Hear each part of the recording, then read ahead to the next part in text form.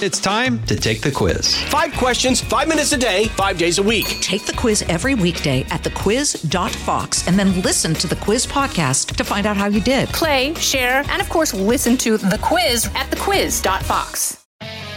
From the Fox News radio studios in New York City, giving you opinions and facts with a positive approach. It's Brian Kilmeade. Hi, everybody. It's Brian Kilmeade. Welcome to the latest minutes of the Brian Kilmeade Show. Big hour coming your way. Karl Rove in studio. You can watch him on Fox Nation. We'll post it on YouTube. And then if you want to know what's happening in Capitol Hill, 1-800-CHAD-PERGRAM. He's going to tell us what's happening with these 2 huge spending bills. And Karl is only going to give me one segment today. Then he's got to run to television, hence the makeup. So let me get to the big three. Now with the stories you need to know, it's Brian's Big Three. Number 3. Panamanian Foreign Minister Erica Moines, and she warned that what we just saw at the border, a surge of Haitian migrants coming into the United States largely, is nothing compared to what's coming. As many as 60,000 people are down in Colombia, Peru, and other areas, and she says this next wave is about to hit the United States. Yeah, that's called a heads up. Don't pretend like you don't know what's coming through Colombia into Panama, eventually to Mexico and through our border. The border breakdown. We told you. You ignored us, says the Panama foreign minister. The message from Panama officials is thousands more are coming. Another epic fail for the whole Biden administration. The worst seems yet to come. Number 2. On the issue of why we didn't bring out civilians and SIVs sooner, the call on how to do that and when to do it is really a State Department call. And we certainly would have liked to seen it go faster. This is why Lloyd Austin should have been there 2 weeks ago with Tony Blinken. He could have called out the State Department with the State Department there, and we might have been able to get to the bottom of this. But gutless, he stands up and says that.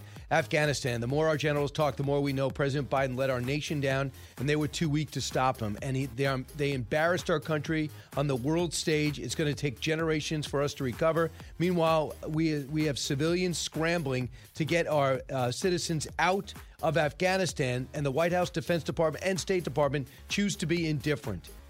Number 1. There's no world where the infrastructure bill is going to pass today. Not only is there not a reconciliation agreement, there's not a framework, there's not, as you guys are talking about, there's not even a number right now from Sinema or from Manchin. So, the progressives have held the line on this. Yeah, Spending Palooza, which was supposed to cover President Biden in liberal glory, could be about to go ablaze. The inside story of the Manchin Sinema Squad intramural war, in which we can only hope the moderate heads will prevail. Karl, welcome back in studio. Oh, my God. It's amazing. And your new studio. You used to be in a dark, dismal corner over in the corner of the building. building. Right? And now you're in a bright, dismal corner. I can see the outside. Yeah, exactly, exactly. You can see it through 3 sets of windows. Right. Exactly. They don't let me. They are making sure I do not go outside, but I'm allowed to see outside. Karl, first off, the inside story on the passing of these 2 bills. Are we going to be surprised at the last minute? Is there a deal for 3.5 and a deal for the 1.2 bipartisan? No, there's no deal on the 3.5. There is a slim chance that people say, you know what, this is going to go down unless I vote for it, and we got to get something rather than nothing. So the bipartisan bill narrowly passes. But I think the odds of that are very, very slim. I think today we're going to see an utter, total collapse of the Biden domestic agenda. If the Republicans in the House asked you what they should do, because evidently, I believe the reports, there are 23 hard yeses and at least 45 hard no's for the Democrats, what would you tell them? Well, look on the 1.2. Look, on the 1.2, I'm actually in favor of that bill, and I'll tell you why. First of all, $700 billion of it is the reauthorization of the Highway Trust Fund, which we do every 5 years and have been doing so since the 1950s. That's roads and bridges. And then the other just under $500 billion, is mostly, it's like another $110 billion for roads on top of the Highway Trust Fund. And it's paid for, the Highway Trust Fund is paid for by the highway tax, the gas tax. And the rest of it is largely, not completely paid for by sopping up the unused monies that we already appropriated in March of 2020 for COVID, December of 2020, and March of 2021. And I'd rather get that money put into something that's actually going to, airports and so forth. But and the most important thing is this. It is the Senate version of the reauthorization of the Highway Trust Fund, because the House version Peter Fazio, the chairman of the House Transportation Committee, has written a reauthorization of the Highway Trust Fund that says you cannot spend any of the monies on expansion of capacity in the interstate highway system. How do you do that? Why? Because you want to. They don't want you driving. Yeah, they don't want you driving. They want to make it more difficult for people to drive, and they take all that money and put it into mass transit. But think about that: no additional capacity. You can't add a lane to an existing interstate. You can't create a new interstate. One of the things that we're worried about in Texas is we've got all this commerce coming up from Mexico and going to Mexico, selling things into Mexico, bringing things out of Mexico and buying them. And we need interstates from South Texas to link into our existing, to get that stuff to Houston or to get stuff from Houston to Mexico. And the idea that you're not going to allow any additional capacity on the interstate system is insane. I have not heard that anywhere. And let me ask you something. That's in the bill right now, in the bipartisan bill? No, the bipartisan bill is the Senate version. You go back. The Senate Transportation Committee voted overwhelmingly in favor of that provision because they knew how bad the House was, and they wanted to jam the House by making the bipartisan bill a sensible bill when it came to roads and highways. Not the idiotic bill that the House had committed. So I'm looking at the latest polls when it comes to President Biden. In response to the coronavirus, he now has 57% disapproval approval when it comes to that, believe it or not. The U.S.-Mexican border, 33% approval. But here's the thing. He's above water in one other area, the economy. If this does not pass, even though we think that it would be great for the economy for this not to pass. We're not in a crisis situation. No reason to make a new deal. Right. Does he get hurt on this? Well, I think he gets hurt on the economy. Yes, he gets hurt on this because it speaks to his leadership. People say he's a weak leader. He laid out this big vision, and he couldn't get it done. And his party is bitterly divided. And the divisions inside the Democratic Party are going to grow if this thing goes down because the progressives are going to say it's the moderates, the centrists that brought it down. The centrists are going to say you guys are the lunatics who are trying to spend money we don't have for things we don't need. And that's not going to help them going into 2022. On the other hand, if they pass the $3.5 trillion deal, more Democrats will lose than if they fail, in my opinion, because you will have some centrist members of the House who are able to say, I helped stop that idiotic $3.5 trillion deal, and that'll help them back home. But they're going to lose the House. There's no ifs, ands, or buts about it. They're going to lose the House. Here is Senator Manchin, and you tell me what you think Senator Manchin will eventually do, but here's what he said yesterday while walking Cut 3. In your statement, you mentioned trillions of dollars in spending, and one of the pushbacks from progressives and from the president has been that this would be $0 in spending because it would be paid for. What's your response to that line of reasoning? We're looking at everything. We all agree on doing tax reform. Let's do tax reform. So he said he gave a long letter, and in that statement, he says, what I have made clear to the president and the Democratic leaders that we are spending trillions more on new and expanded government programs. We can't even pay for the essential social programs we have, like Social Security and Medicare. It's the definition of fiscal insanity. He sounds so much like a Republican or just a person walking the streets who just says, what is this for? What's this about? Yeah. Well, there were a group of Democrats who recently signed a report saying that Social Security is going belly up in 2033. That we will literally bust the Social Security Trust Fund, and that overnight people who get a Social Security check will see their benefits drop 24%. And those Democrats included the Secretary of Treasury, Janet Yellen. So he's not the only Democrat who's awakening to the reality that we're running out of money. And there's a brilliant column today in the Wall Street Journal, well-written, insightful, thoughtful. I think I did a hell of a job on it myself. I was going to say you did. That's you, isn't it? Yeah, because this comment by Biden that, my plan costs zero is the akin to Barack Obama saying if you like your plan, you can keep your plan. It is an utter unmitigated lie. And the ordinary Americans are going to say, really, you're going to spend $3.5 trillion, actually $5.5 trillion of our money, and you say it costs zero? No, it's going to cost money. And that money is going to come out of the rest of the economy, out of the pockets of American companies, American workers, American families, American communities. I want to move on and talk about Afghanistan, a war that started when you were in the White House with President Bush. And I want to know if you feel the same way as General Milley when he went out of his way to make this statement yesterday, Cut 18. The war was a strategic failure. It came also at an incredible cost in the end, with 11 Marines, 1 soldier, and a Navy corpsman. These 13 gave their lives so that people they never met would have an opportunity to live in freedom. And we must remember that the Taliban was and remains a terrorist organization, and they still have not broken with al-Qaeda. I have no illusions who we are dealing with. So I agree with everything he said except his opening sentence. Yeah. But this was not a strategic failure. It wasn't. We destroyed the Taliban, removed them from power. We made Afghanistan no longer a safe haven from which attacks could be launched on our homeland like they did on 9/11, and that list lasted for 20 years.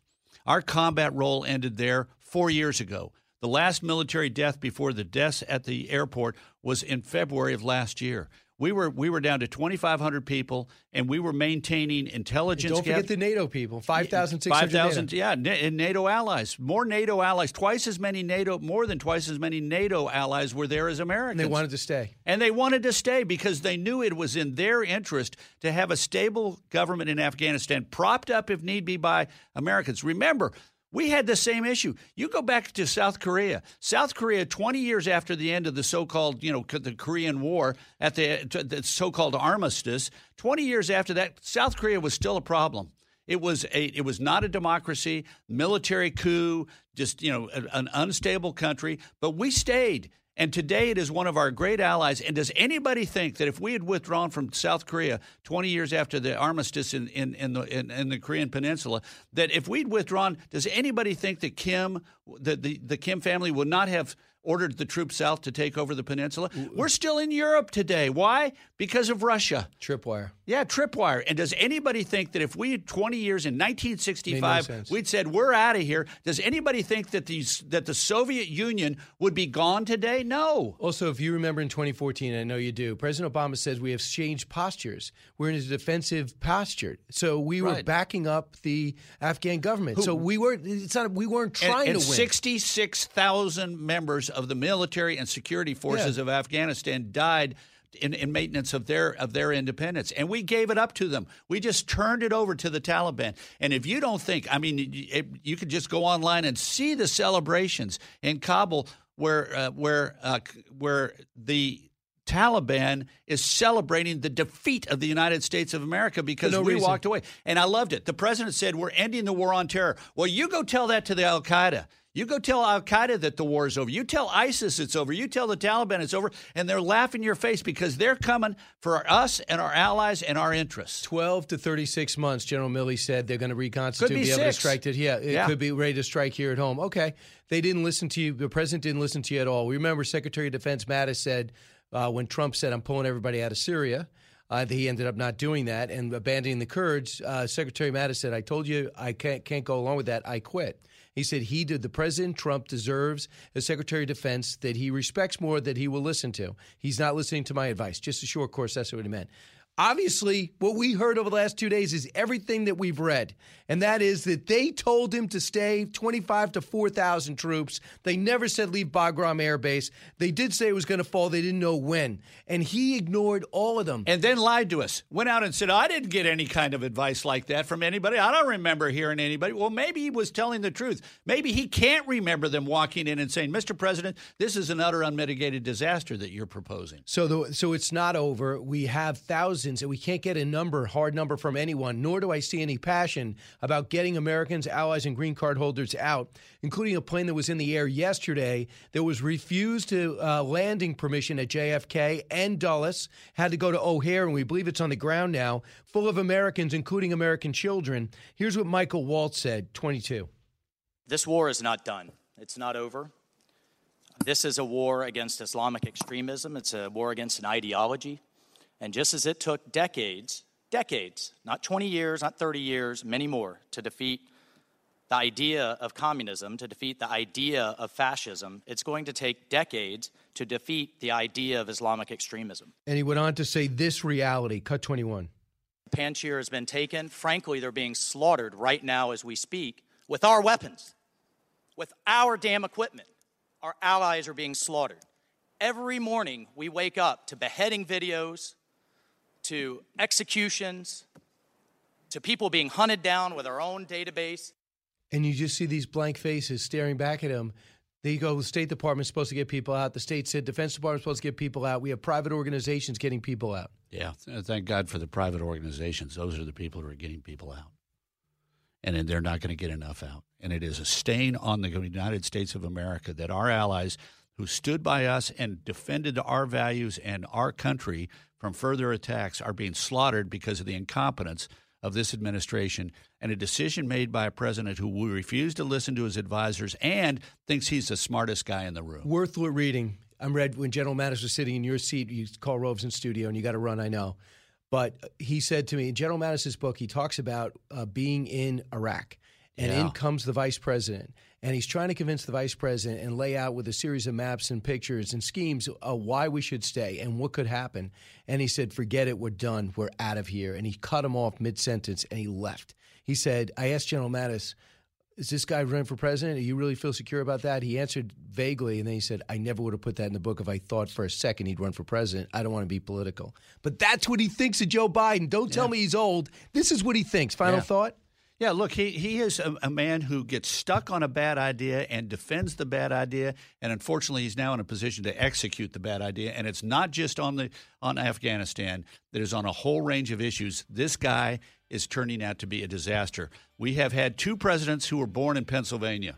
One is Joe Biden, and the other one was James Buchanan, inarguably the worst president the United States ever had. That's where he's heading. Karl Rove, good luck on TV. Thanks so much. Back in a moment.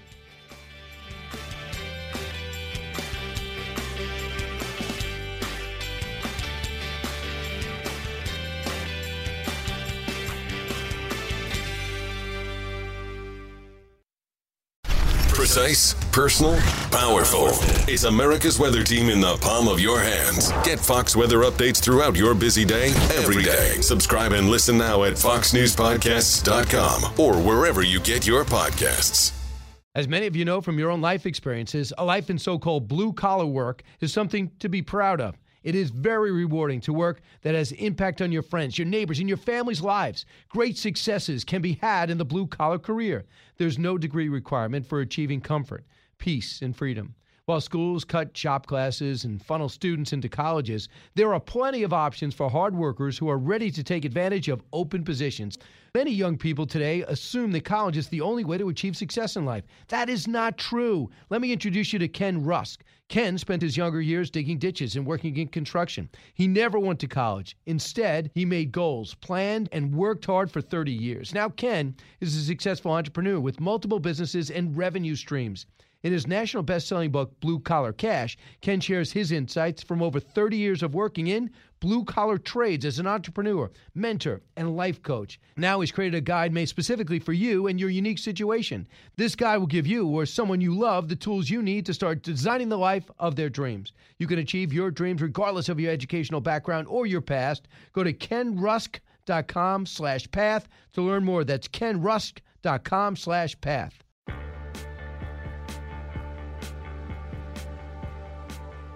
A talk show that's real. This is the Brian Kilmeade Show. Steph Kite had an interview with the Panamanian Foreign Minister Erica Moines, and she warned that what we just saw at the border, a surge of Haitian migrants coming into the United States largely, is nothing compared to what's coming. As many as 60,000 people are down in Colombia, Peru, and other areas, some already making their way through the dangerous Darien Gap in Panama, and she says this next wave is about to hit the United States. Out of the gates and ready to go. Hey, it's Hutton Withrow. Hot Mike is here on the Outkick Network. We've got your afternoon covered with the latest sports discussion, and it's available wherever you find your audio. Daily analysis and news. He is hot. I am Mike. Actually, my name is Chad. His name is Jonathan, but you get the picture. We're going to bring it every single day. Whatever you want to call us, we'll respond to. We just want you to respond to what we're dishing out every day. And while you're here, we hope you subscribe to the podcast, like, subscribe, and share. So that is a reporter on MSNBC describing what's happening in Central America because they're coming from Haitians are coming through. They're leaving some of their Central American, South Americans positions. Some in Brazil, they're going through Colombia. And now they're going through the Panama jungle, and then they're getting to Mexico. And Mexico's saying, Go ahead. Go right into America. Joe Biden's America. That's what's happening. And if you were horrified by what you saw last weekend, it's going to get worse. And what I think is worse is nobody should be surprised by this because the president's been told about this. And if I work that job of HHS, I'm going myself. I don't need the president. That's my job. I got to head it off. I got to talk to my ally in Panama. I'll talk to my counterpart and I say, listen, you got to figure out a way to stop him from coming through. And I'll reward you this way or I'll withhold aid this way. You leverage them to take action. Instead, they're lobbying with Mexico to get rid of the Remain in Mexico policy. I kid you not. Chad Pergram's next. We go inside the spending bill and so much more. Also, I'll be on at 7 o'clock tonight on Primetime, 7 o'clock on Fox News Channel. Don't move. Brian Kilmeade Show. Jason in the House, the Jason Chaffetz Podcast. Dive deeper than the headlines and the party lines as I take on American life, politics, and entertainment. Subscribe now on foxnewspodcast.com or wherever you download podcasts.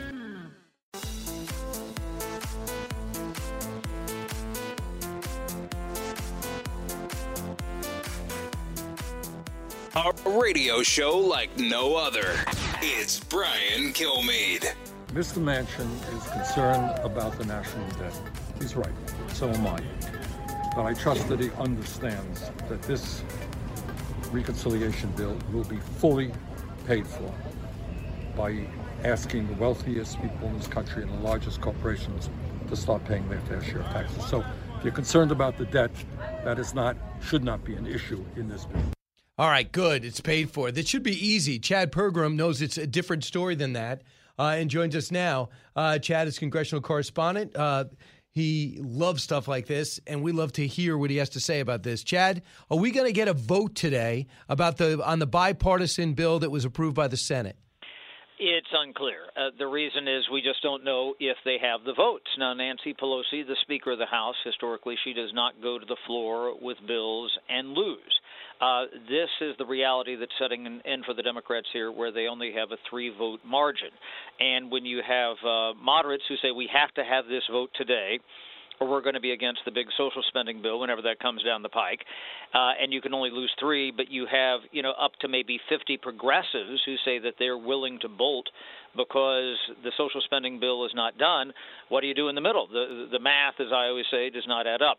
Now, the one advantage that Pelosi has is that there is a list of at least 10 Republicans and maybe a couple more who would vote for this bill. This is a bipartisan infrastructure bill. There are some who might wait to see if it's going to pass, and the Democrats are going to pass it on their own, and then they would jump in and vote yes. Otherwise, they might vote no. Remember that the Republican leadership has whipped against passing the bipartisan infrastructure bill. The reason is that they say that this is tethered to the bigger social spending bill, which, of course, is not even on the radar screen yet. It's not done. Okay. I read earlier in the week there's 23 hard yeses for Republicans and 45 hard no's minimum for Democrats. Does that mean anything to you? Well, this is what we have heard, whether or not there's this game of chicken going on right now with these 45 to 50 progressive Democrats who would vote no and blow up the entire thing. That's the pressure that will be on them. I mean, Nancy Pelosi, though, she's a very good vote counter. She's very good about counting things right down to the vote. The problem that she does have sometimes is when you have to rely on votes from the other side. I was told that number, you mentioned 23, that seems high compared to my reporting, frankly. I was told that it's more in the 10, 11, 12 range and could get a little higher than that. There's a list of maybe up to about 25 Republicans who could or maybe even politically should vote for this, frankly. But that seems a little high, but things can change. So Joe Manchin not only did not get on board after the president's meeting, he put out a long statement. And I'm not going to read the whole thing, but he says, what I've made clear to the president and other leaders that spending trillions of dollars, expanding government, which can't even pay for essential social programs like Social Security and Medicare, is the definition of fiscal insanity. He goes on to say, while I'm hopeful and common ground can be found that would result in another historic investment in our nation, I cannot and will not support trillions in spending. That prompted Congresswoman Jayapal, who represents the squad in the left wing, cut for. Progressive Caucus. She's the Progressive Caucus chair. Cut for. He needs to either give us an offer or this whole thing is not going to happen. I can tell you that his statement has just probably created at least a bunch more votes on the House floor against a bipartisan bill. So because they want it tethered to a reconciliation package, and it's clear if they say it's tethered, they're not being honest because Manchin says, I am not aboard. And it's just not Joe Manchin. It's Kyrsten Sinema, the moderate Democratic senator from Arizona, too. Now, to be clear, there is some interpretation in the building that Joe Manchin left very little wiggle room in his very declarative, almost scathing statement last night. But this is also classic Joe Manchin of, engaging in negotiations. You have to remember he voted for the framework of the reconciliation package several weeks ago, back in early August, so he kind of green-lighted this. Otherwise, they'd be completely stuck. And what that tells me, even though that was a pretty definitive statement, is that it doesn't really blow this up yet. He has said for a long time it's going to take several weeks. But how do you get both wings of the Democratic caucus together? You could bring down the price tag. I'm told that this is really not about the price tag either. Maybe to $2.5 trillion. But what you start to do is change how long programs run for. Therefore, it's not as expensive. It's a 2-year program versus a 4-year program or something like that. There's all sorts of ways to move around the shelves. And then you have to find that sweet spot. But these are the realities, and I've talked about this all year, when you only have a 50-50 Senate and a 3-vote margin in the House of Representatives right now. When the Democrats, promise their base the moon, it's really hard to deliver on the moon. So tell everyone, Chad, why they didn't vote Monday and why they really feel compelled to vote today. Nancy Pelosi gave her word to whom a couple weeks ago? She gave her word to the moderate Democrats, saying that we would vote by this past Monday on the bipartisan infrastructure bill. Well, it is now Thursday, of course, and I have been told that they were willing to give her several days after that, have that firm commitment. And so if Pelosi backs away from that and there is not a roll call vote on that, she's not going to have the moderates in any way, shape, or form, probably when they do the social spending bill. That's a real problem. Or she has to work really, really hard to get them back. You know about communications. I know you got to run, too, because you got to work this story. So I understand if you had to go.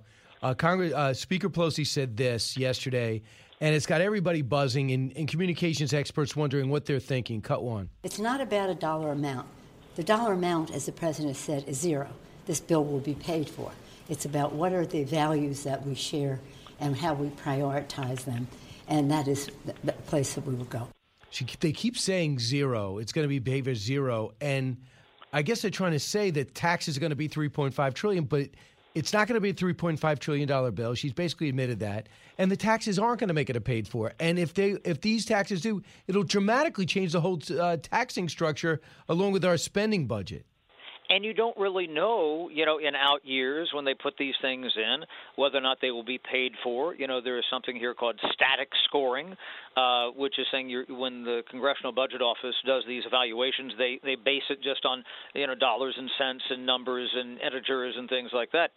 Well, you then have hurricanes and wildfires and wars and pandemics. Look at what happened with the Trump tax cuts. The idea that was supposed to be paid for, and then we had to spend, and some people can argue about some of the spending with it, but trillions upon trillions of dollars to deal with the pandemic. So that blew that out of the water. We were down at almost $6 trillion in debt, and the numbers were going in the right direction, in the late 1990s, early 2000. And then what happened? 9/11 and wars in Iraq and Afghanistan. And so that shot things up. And the baby boomers started to retire. And so that's why when they say these things are paid for, they really rarely are. All right, Chad, prediction? Nancy Pelosi does not go to the floor and lose. So, and if she puts it on the floor, chances are it passes. Right. So there'll be no mystery. If you hear there's going to be a vote, what time would it be? That's up in the air here. I mean, supposedly this would happen in the late afternoon, evening, but as a very learned congresswoman from Ohio, Deborah Price, once told me a long time ago when I met her for there was a meeting in the majority leader's office at 12:30 on a Saturday morning, and I was there because she was trying to meet with John Boehner, and I said, why are you having a meeting at 12:30 in the morning? And she said, because things happen around here, Chad, when they happen. So things will happen here when they happen. And you're not going to sleep much. You got to be ready. We're ready for anything. All right, Chad. I don't remember a time where there's this many questions. And also, my last question to you is this. They say Joe Biden came from an era where Democrats would never let a Democratic president suffer a loss like this. Is it a different era? Well, but this is also where Joe Manchin realizes he can get something out of this. Remember where he delayed the vote on the $1.9 trillion COVID bill back in March? And he negotiated and basically got something what he wanted. He delayed things really about 12, 14 hours there. So this is kind of that delay on steroids. Now, maybe, he detonates the entire thing. We'll see. But it's not done yet. Sometimes these things do take longer than you would expect.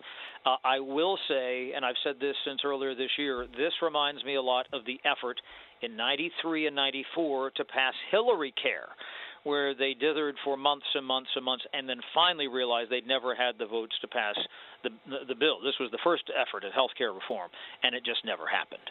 Good. Chad, I look forward to you reporting all day. Thanks so much. Thank you. 1-866-408-7669. So I asked Chris Christie that last night after Nancy Pelosi rolled that soundbite out saying it's going to be free. It's not going to cost anything. Cut two. Nancy Pelosi is lying again because, first of all, $3.5 trillion is not the real number. It's closer to $5 trillion is what the real number is, and that's according to the Wall Street Journal. They're lying about the numbers. It is not paid for, and that's why Joe Manchin is standing up and saying no in their caucus. He won't do this. And if they can't get Joe Manchin or Kyrsten Sinema, this bill's going nowhere. Republicans tried to work with them on an important infrastructure bill, and if the Democrats won't pass it in the House, where they have complete control, they're the obstructionists, they're the partisans. All right, that's his perspective. Now I want yours when we come back, 1-866-408-7669. Also, keep in mind as they go to break, go to BrianKilmeade.com.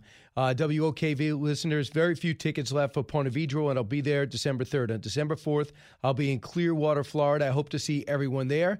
Then in Orlando, Florida, go check out the dates. WDBO listeners, pay attention, and people that want to visit, if you know you're going to be in Orlando then.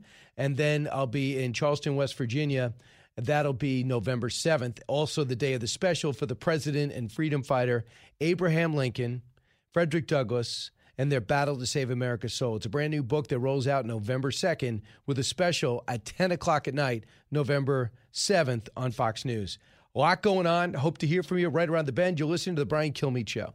Newsmakers and newsbreakers. Hear it first, only on The Brian Kilmeade Show. Get this and all your favorite Fox News podcasts ad-free on Apple Podcasts with Fox News Podcasts Plus. Just go to foxnewspodcasts.com for all the details.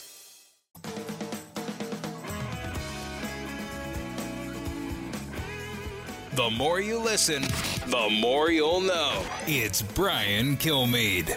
Did our new Taliban treaty include cleaning up graffiti? Yet the only thing generals planned was not offending the Taliban.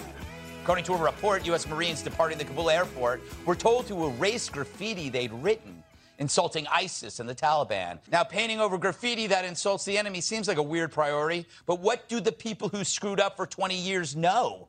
It's important not to offend the Taliban or ISIS, especially not ISIS-K, my least favorite breakfast cereal. But I can relate wanting to erase graffiti. Someone painted this in the Fox bathroom when the show went 5 nights a week. Kilmeade rules. Gutfeld drools with a Z. I have no idea who wrote that, but an anonymous source leaked this surveillance footage. Take that, Gutfeld. Yeah, we taped that yesterday afternoon. How'd that go over? I mean, I watched it not last night, but it looks good. They did, it made it look like it was actually surveillance footage of you leaving the bathroom after, writing that Gutfeld drools. He is in Nashville all week. The show wildly successful, a lot of fun. They had Pete Hegseth down there. Now, they asked us to go down there, right? they did and you were too cool, or you wanted to just write graffiti in the bathroom instead? Why don't you tell the truth? We're doing prime time. I got this show. I can't just go down and be a panelist on somebody else's show. But when do you say no to TV normally? Let's be honest. Well, if I'm here, it's a big gym. So we like to stay active and do chin-ups, pull-ups, and play kickball. All right, so you heard what Greg was talking about. He was talking about Afghanistan, what was happening. I was just talking about that with Karl Rove, and he was getting emotional. Why? Because it goes back to his legacy. And what did they say yesterday? This wasn't just a failure of how he left. It was a 20-year failure. That involves Karl Rove. That involves President Bush. That involves Tommy Franks. That involves General Petraeus. That involves General, you could say, all the generals that we've got a chance to know. You know, it goes every general that's been down there that was candid or not candid. I am going to take my time and go over the Afghanistan papers, and I want to see what went on. It doesn't smooth over the fact the way we left was so terrible, it's going to forget all the success we had when we were there. And if you just explain to the American people, we're in a defense posture since 2014. We're going to hold the line, and there's always going to be danger in a place like Afghanistan. But the pluses are there will be right in between all of our enemies, number one. Number two, we'll keep an eye on the terrorists before they can strike again and reconstitute what happens there. Also, give women by the millions a chance at a decent life where they can actually learn to drive a car, go to school, and have a real relationship. I don't want to judge people's culture, but any culture that decides that women aren't worth educating is not a culture that I think I should learn to accept, nor should you. There's a reason why we're not in medieval times anymore. If we could help a culture move forward, not be like us, but move forward, we should do it. And now the fact that we left people behind is sickening. Not only am I sick about it, not only are past administrations sick about it, what about Democrats? Listen to Senator Richard Blumenthal on MSNBC. Now, I pulled some of his testimony, or at least I read some of the transcript on Monday's show or Tuesday's show. Here's what he said yesterday, cut 23. There really was no clarity, and with all due respect to the Secretary of Defense, he provided no real responses to my questions because at the moment there aren't responses. There is nobody in charge. Members of the State Department pointed at the Department of Defense. The Department of Defense pointed at the White House. Nobody in charge, and it's a continuing challenge that we need to face because lives are at stake.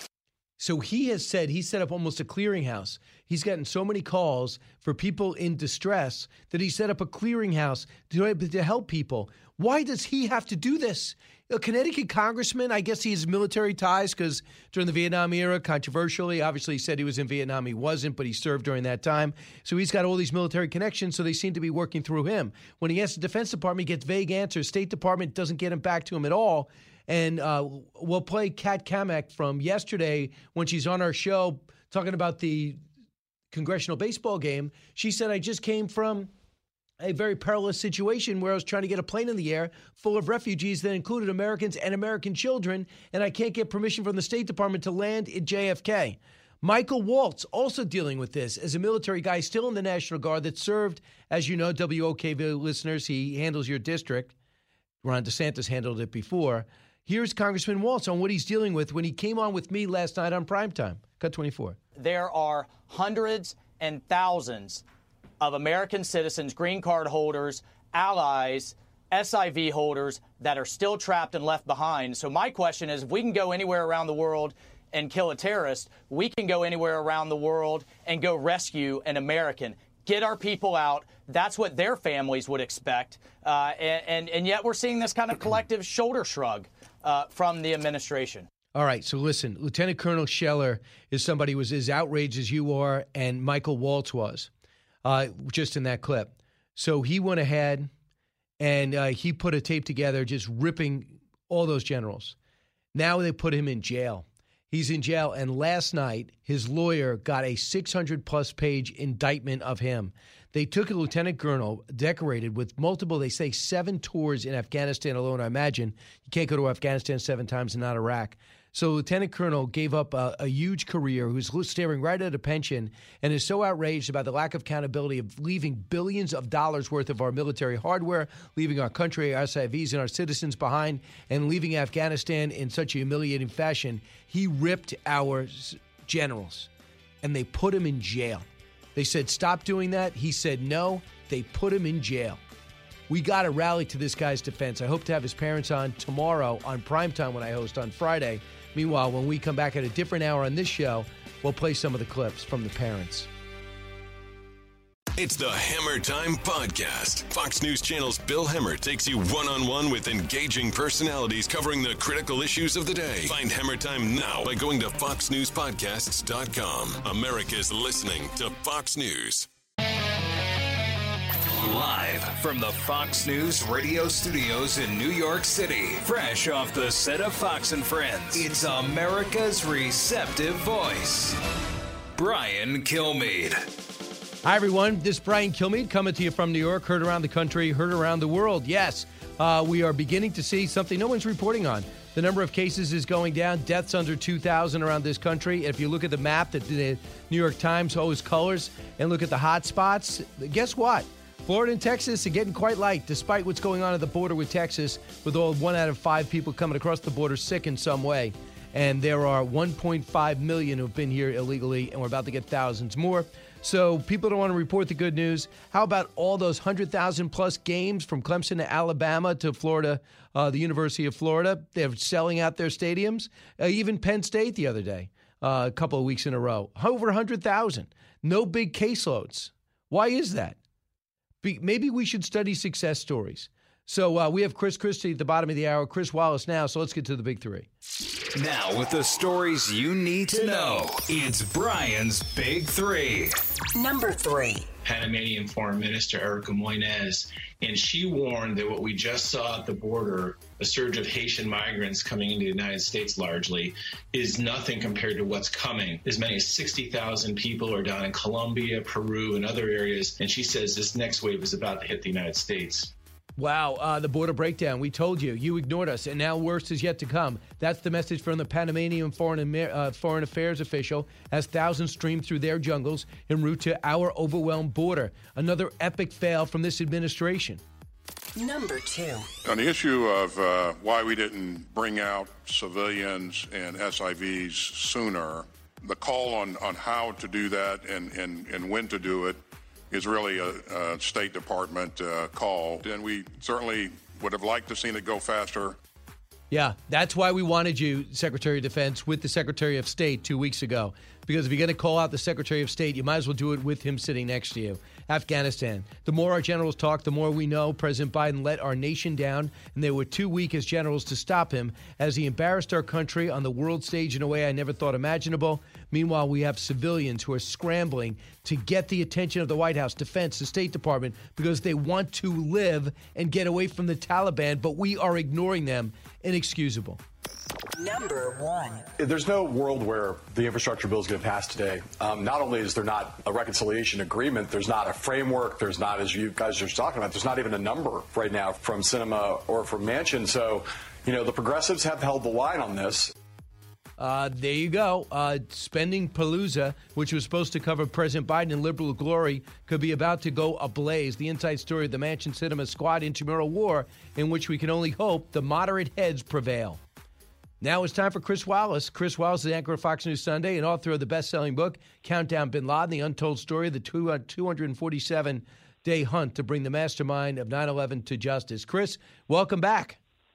Well, it's good to be back, and thank you for giving a plug to the book.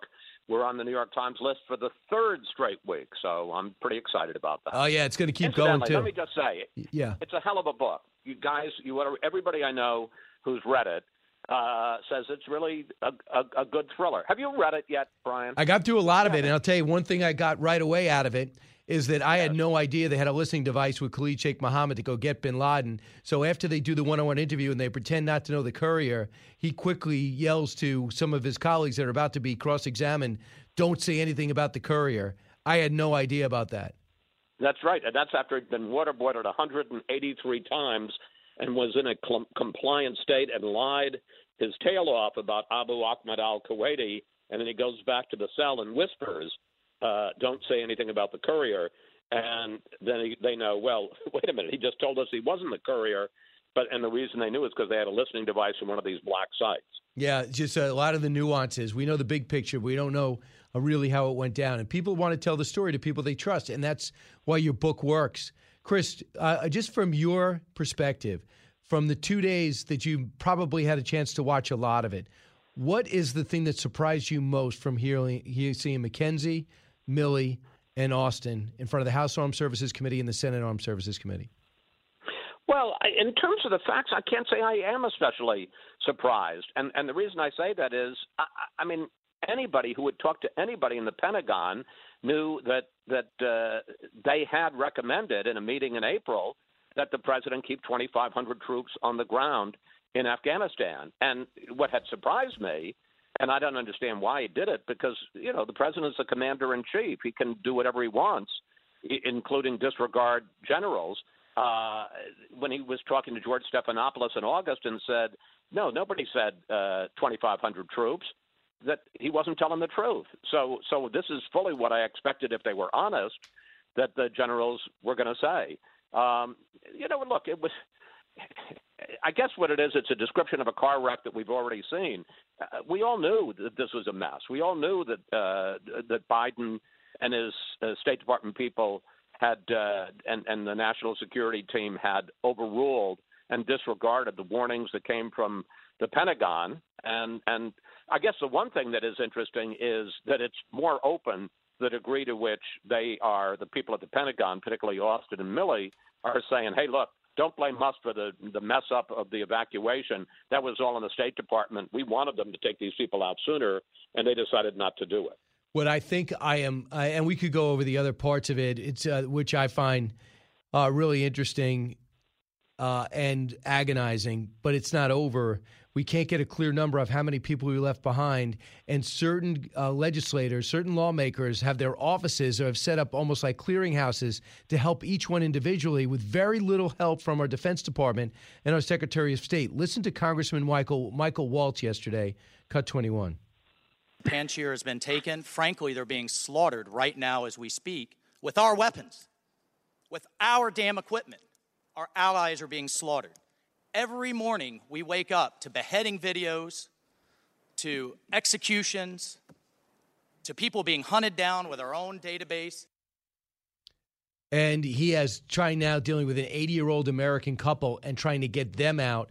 He says, I got all these individual stories, and I know him personally, and he said he got married and told his wife, we can't go on a honeymoon. They almost canceled the wedding because they have so many individual SIVs and Americans with green cards that they're helping, and they're getting no cooperation. That, to me, is unacceptable, don't you think? Oh, absolutely. Absolutely. Look, the whole evacuation, the execution of the evacuation has been unacceptable. It's been an embarrassment. I think it's going to tremendously damage us with both our allies and our adversaries because it doesn't show us as being serious and keeping our word. You know, I mean, we had a kind of moral commitment to our Afghan allies in particular, the people who risked their lives to stand up and support the U.S. against the Taliban. Now we've left them to the not so tender mercies of the Taliban, and I hadn't seen, but I don't go looking for beheading videos. But it's a shame. It's a stain on our honor. So today, on a local level, we're going to find out about the Biden domestic agenda, at least leading up to the midterms. This is the biggest week he's had. We don't know how long it's going to extend. Why? 2 separate spending bills. Obviously, just for everyone to review, the $1.2 trillion that the Senate passed with 19 Republican votes. And then there's the 3.5, which no one thinks is 3.5 anymore. A lot of and the people do the math. It's over 4, but also they don't think they're going to greenlight that at all. So, short story, the liberals say, unless you give me a framework for the 3.5 trillion, I'm not going to vote for the bipartisan deal. And Joe Manchin, Kyrsten Sinema, and others are not budging. They are not going to go for this 3.5. It doesn't seem that the one-on-one meetings with President Biden have done anything. Here's Bernie Sanders weighing in on what's going to happen to the infrastructure bills. Cut 5. Mr. Manchin is concerned about the national debt. He's right. So am I. But I trust that he understands that this reconciliation bill will be fully paid for by asking the wealthiest people in this country and the largest corporations to start paying their fair share of taxes. So if you're concerned about the debt, that should not be an issue in this bill. I feel better now. Do you? Yeah, that reassures me almost as much as Joe Biden saying the price tag for this is zero. It's going to cost zero. That was what that's. I've been in Washington 40 years. Yeah. I've heard a lot of spin, a lot of dubious selling points, but to say that a $3.5 trillion bill is going to cost zero because we're going to tax people, that's sort of like saying, well, if I pay for it by credit card as opposed to in pure cash, it costs zero. It still costs what it costs. It's just how you're going to pay for it. The only thing I would say as somebody who has been around Washington a long time, I think there's a real possibility of a train wreck today in the sense that they're going to pass government funding. The government will not shut down tomorrow because that would just be insane. But in terms of the infrastructure, I don't know. But my guess is it probably isn't going to pass today. And Which there's going to be a lot of stories. The infrastructure. The 1.2. The hard infrastructure. I'm not look. Don't call the $3.5 trillion infrastructure. It isn't. It's a tax and spend bill. It's not infrastructure. Infrastructure is roads and highways and that stuff. Social infrastructure is another sort of made-up phrase that is being done to sell things. But I think it probably more likely than not will not pass today, and a lot of people are going to say it's dead and Biden's domestic agenda is dead. Don't fall for that. I'm not saying that it's going to get through, but sometimes things have to fail before they pass, and you have to fall off the cliff before you realize, man, I need to be on solid ground. So I think it's going to have the president and Pelosi and Schumer are going to have a bad day today, but I don't think that means it's curtains. It may still be revived. Not definitely. But can I just say one thing about this infrastructure, the hard infrastructure, the $1.2 billion? The biggest mistake the Democrats made was when it passed the Senate. And you said, what was it, 18 or 19 Republican votes? Yeah. Yeah. I mean, I think it was like 68 or 69 to whatever. They should have taken it to the House and that week passed it because it was a real bipartisan move. They would have gotten a lot of Republican buy-in. They could have had a signing ceremony in August in the Rose Garden. How much better would Biden look if he had a bipartisan domestic win? And now he's being held up in this game of chicken between the Manchins of the world and the AOCs of the world, neither of whom really care about Biden. They care about themselves. This is a mess, and it's totally self-inflicted. True. Here is AOC, cut 8. 96%, myself included, of the Democratic Party is in agreement that we need to pass both bills. He said he's still negotiating in good faith to get there. Let's stick to the original plan. I will support Manchin's priorities. He can support my priorities, and we can all win. And working families can get child care, health care, climate action, and infrastructure investment. Seems simple. Well, that makes me feel better, too. I mean, the problem is Manchin's priorities and AOC's priorities are dramatically different. On the bipartisan bill, not so much, but on the huge tax and spending bill, tremendously. Manchin doesn't want to spend anywhere near $3.5. He probably wants to spend less, south of $2 trillion, which is still. I love the fact that $2 trillion is like, well, come on, that's nothing. I mean, that's like one of the biggest spending bills in history. When we had the stimulus. Remember when we had the Great Recession in 2009 and they had the stimulus bill? The one thing they said is it can't be $1 trillion. I think it ended up being $780 billion. And it was like, well, you can't go to $1 trillion because that's just a red line. And now we're saying, well, let's cut it dramatically to $2 trillion. That is still a lot of money. So I want to bring you to the border. This is Glenn Johnson of Axios. It turns out another, I think, more concerning disorganization within this administration. What's happened at the border? Why aren't we predicting? Where's this surge coming from? Why are people coming now? It was too hot, and they're not. It was supposed to dip, and instead it increased. And we're looking at 1.5 million illegals that have come here already this year. And then all of a sudden, our drone team deserves all the credit for spotting tens of thousands of most of which were Haitian immigrants under a bridge in Texas. And they said, where are these people coming from? Glenn Johnson talked to the foreign minister of Panama. Listen to what he said, cut 33. Steph Kite had an interview with the Panamanian Foreign Minister, Erica Moines, and she warned that what we just saw at the border, a surge of Haitian migrants coming into the United States largely, is nothing compared to what's coming. As many as 60,000 people are down in Colombia, Peru, and other areas, some already making their way through the dangerous Darien Gap in Panama. And she says this next wave is about to hit the United States. And he said that we've been telling the U.S. that this was happening, and we've gotten no response. That, to me, just shows this administration's not firing on any cylinders. Final thought? No, I completely agree. I think the reason that we talk so much about Del Rio is it just crystallized for a lot of people the problem. When you don't see just few people straggling over. Look, it's been a crisis for a long time, and I've been calling it a crisis despite the Biden White House saying, it's not a crisis. But when you saw 15,000 people in one place in horrible conditions under that bridge, and the stream of people, hundreds, thousands, coming across that dam into Del Rio, it crystallized it. I'll tell you, there's one answer, and the answer is if they come up, first of all, they shouldn't let them in. They should find a way to block them, like a wall. I talked about this with Secretary of Homeland Security Mayorkas on Sunday. But in addition, if you're going to deport them to Haiti. That's the last place they want to go. These guys left Haiti. They've been in South America or Central America.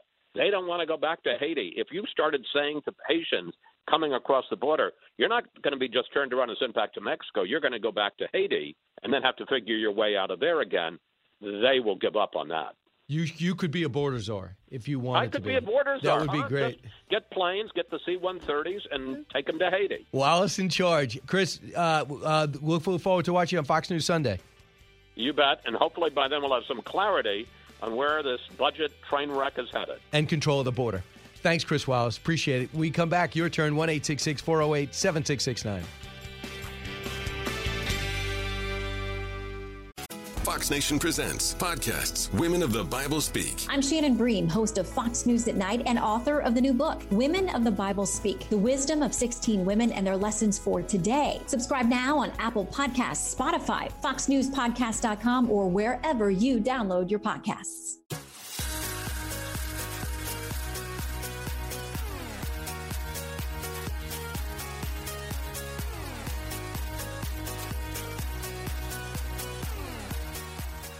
If you're interested in it, Brian's talking about it. You're with Brian Kilmeade.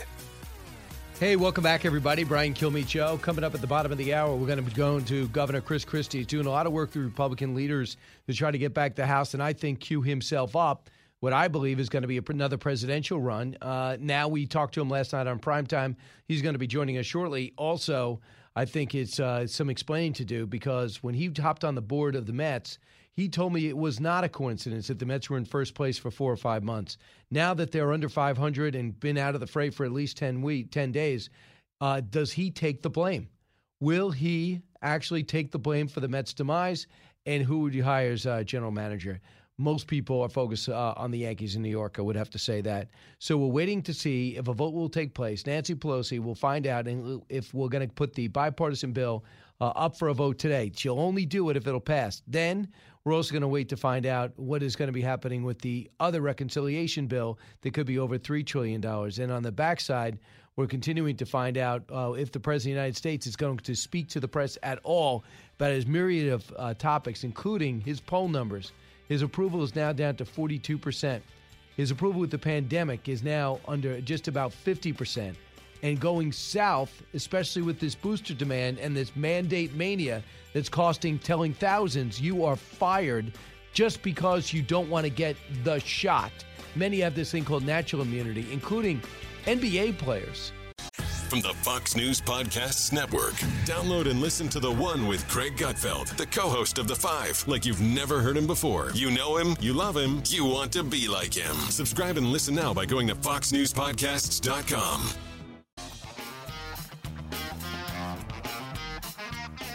Radio that makes you think. This is the Brian Kilmeade Show. The progressive votes will not be there. Kevin McCarthy has said he will not let any Republicans vote for this unless Nancy Pelosi already has 218 votes. So She didn't have the votes. Now, can she bring it to the floor? Of course she can bring it to the floor and have it go down. And we've seen she's always been loath to do that. But, speakers in the past have sometimes brought a bill to the floor to teach people a lesson and to say, Nancy Pelosi promised the moderates that she would bring this infrastructure bill to a vote this week. She could make good on her promise, see it go down, and then turn to them and say, see, guys, this is what happens if we don't have the progressives on board. You can demand all the votes you want on infrastructure, but they're not going to ever pass. So she could do that as an object lesson. If we went by Nancy Pelosi's history, she will have to pull this thing down by the end of the day because, again, it's just not going to happen. And almost nobody thinks it's going to happen, but you never know because the Democrats control every body in Washington. Not every body, but every administrative body in Washington, branch of government. But the advantages are small. Chris Christie knows that, former governor of New Jersey. Governor, welcome back.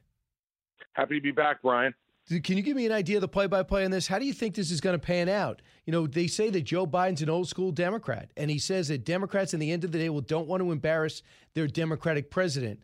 Has that day come and gone, or do they still feel the same way? Well, I don't think that the AOC-type folks, the way-out progressives, they're not going to worry about that because they didn't want Joe Biden to be president in the first place. They wanted Bernie Sanders or Elizabeth Warren. I don't think they think, even despite everything Biden has done already, that he's a true progressive.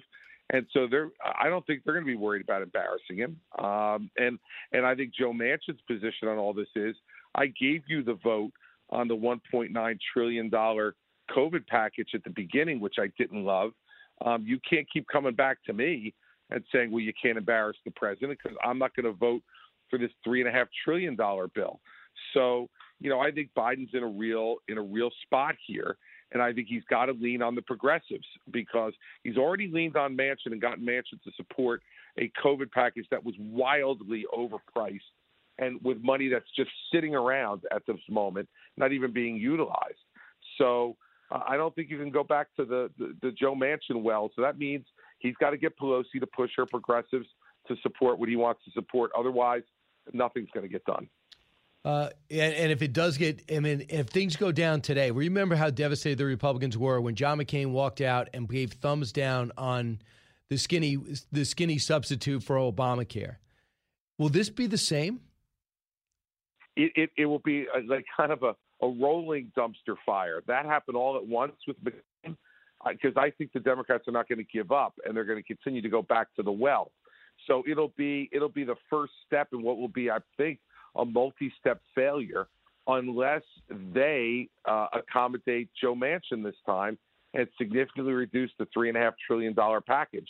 And to do that, they're going to have to get the progressives on board at a much smaller package.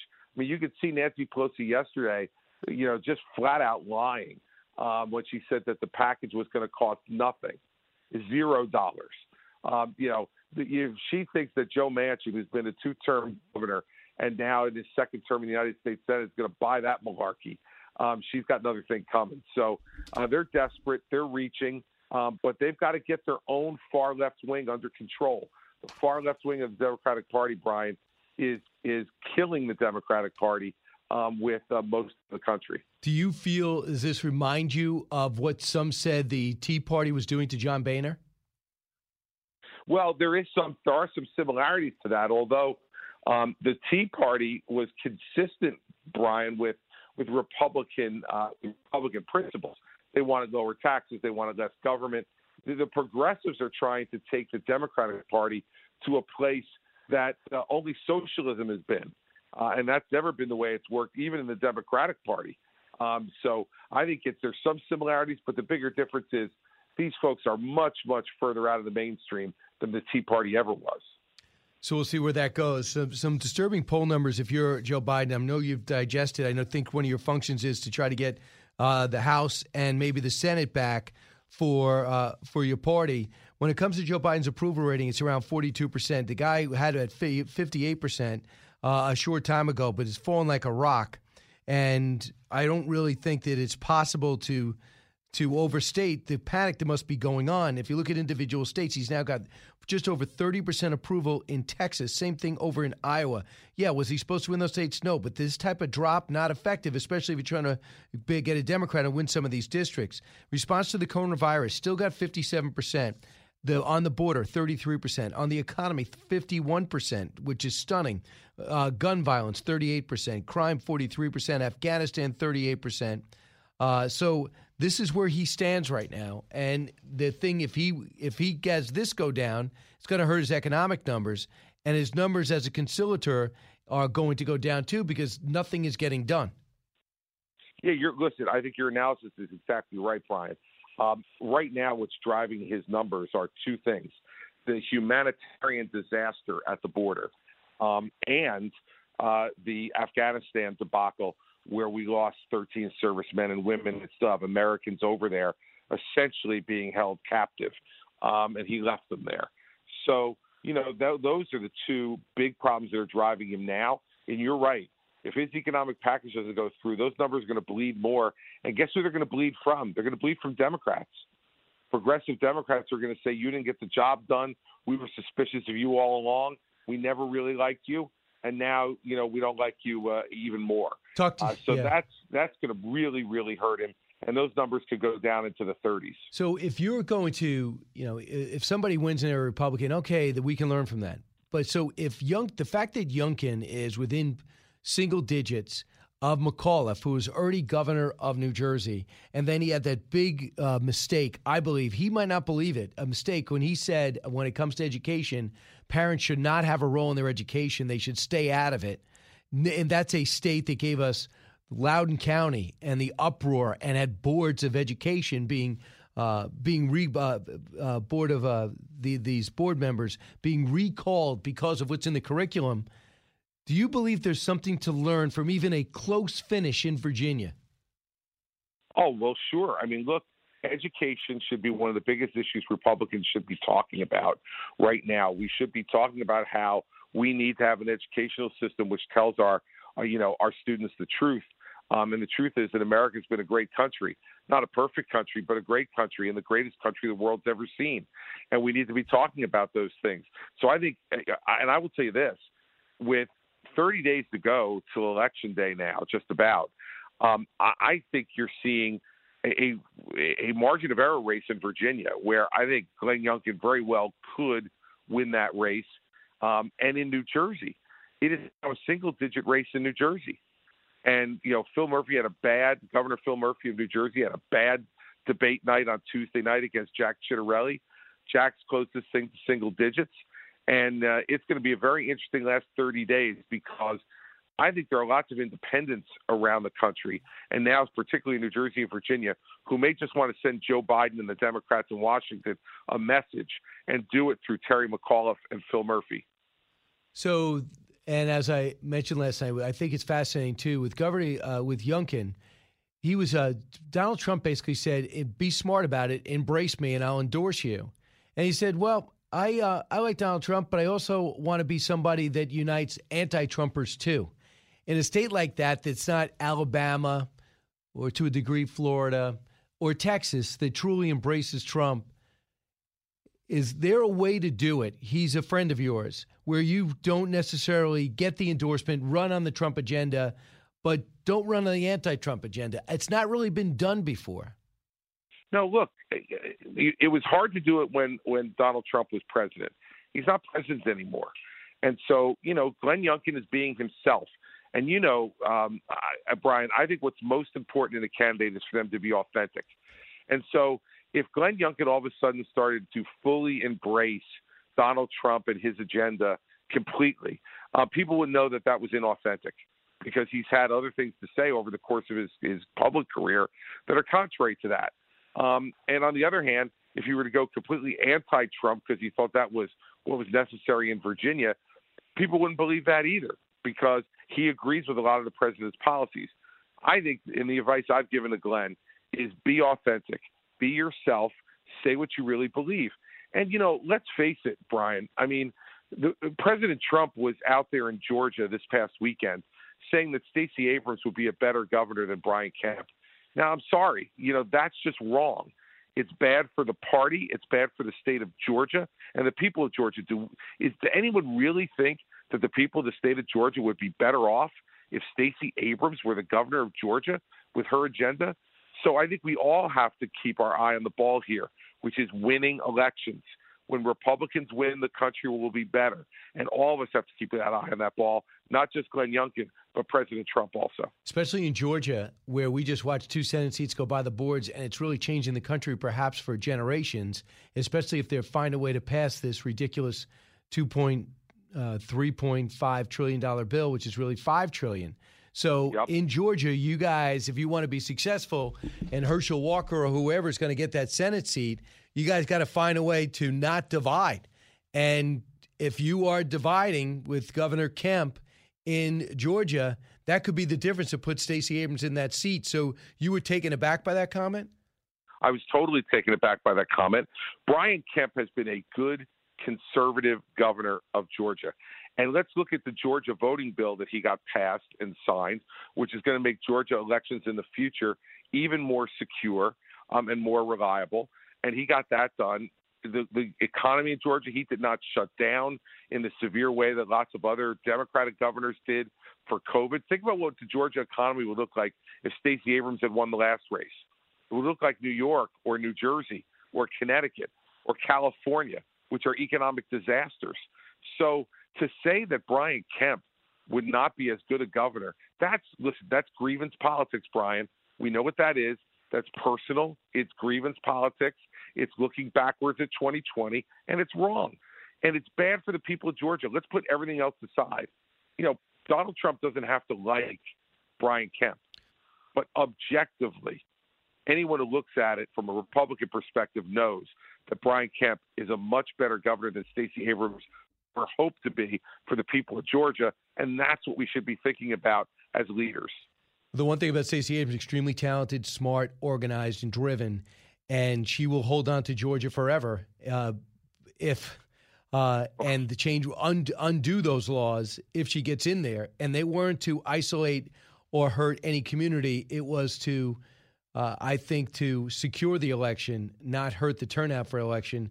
That is my view. And I got to ask. It's going to help turnout, Brian. It's going to help turnout. There's more days of early voting. There's permanent drop boxes. There's mail-in ballots for anyone who wants them. It will increase turnout, but it will also increase integrity and security.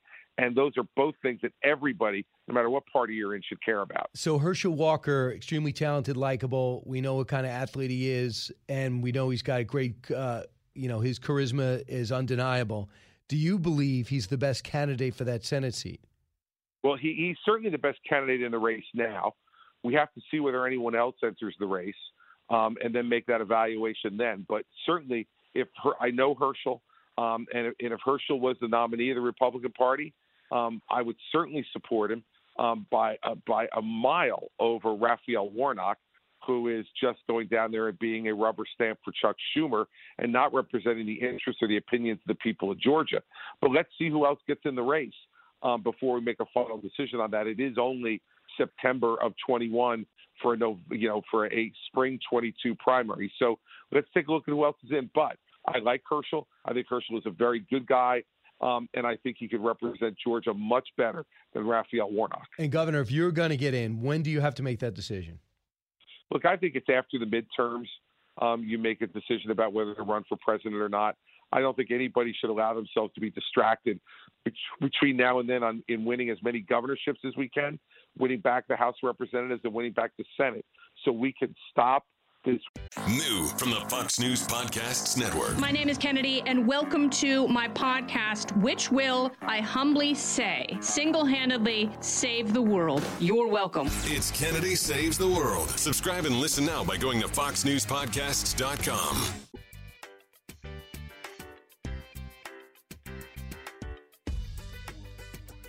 Breaking news, unique opinions. Hear it all on the Brian Kilmeade Show. Did he offer to allow you to have security over all of Kabul? As part of that conversation, he said, well, why don't you just take security for all of Kabul?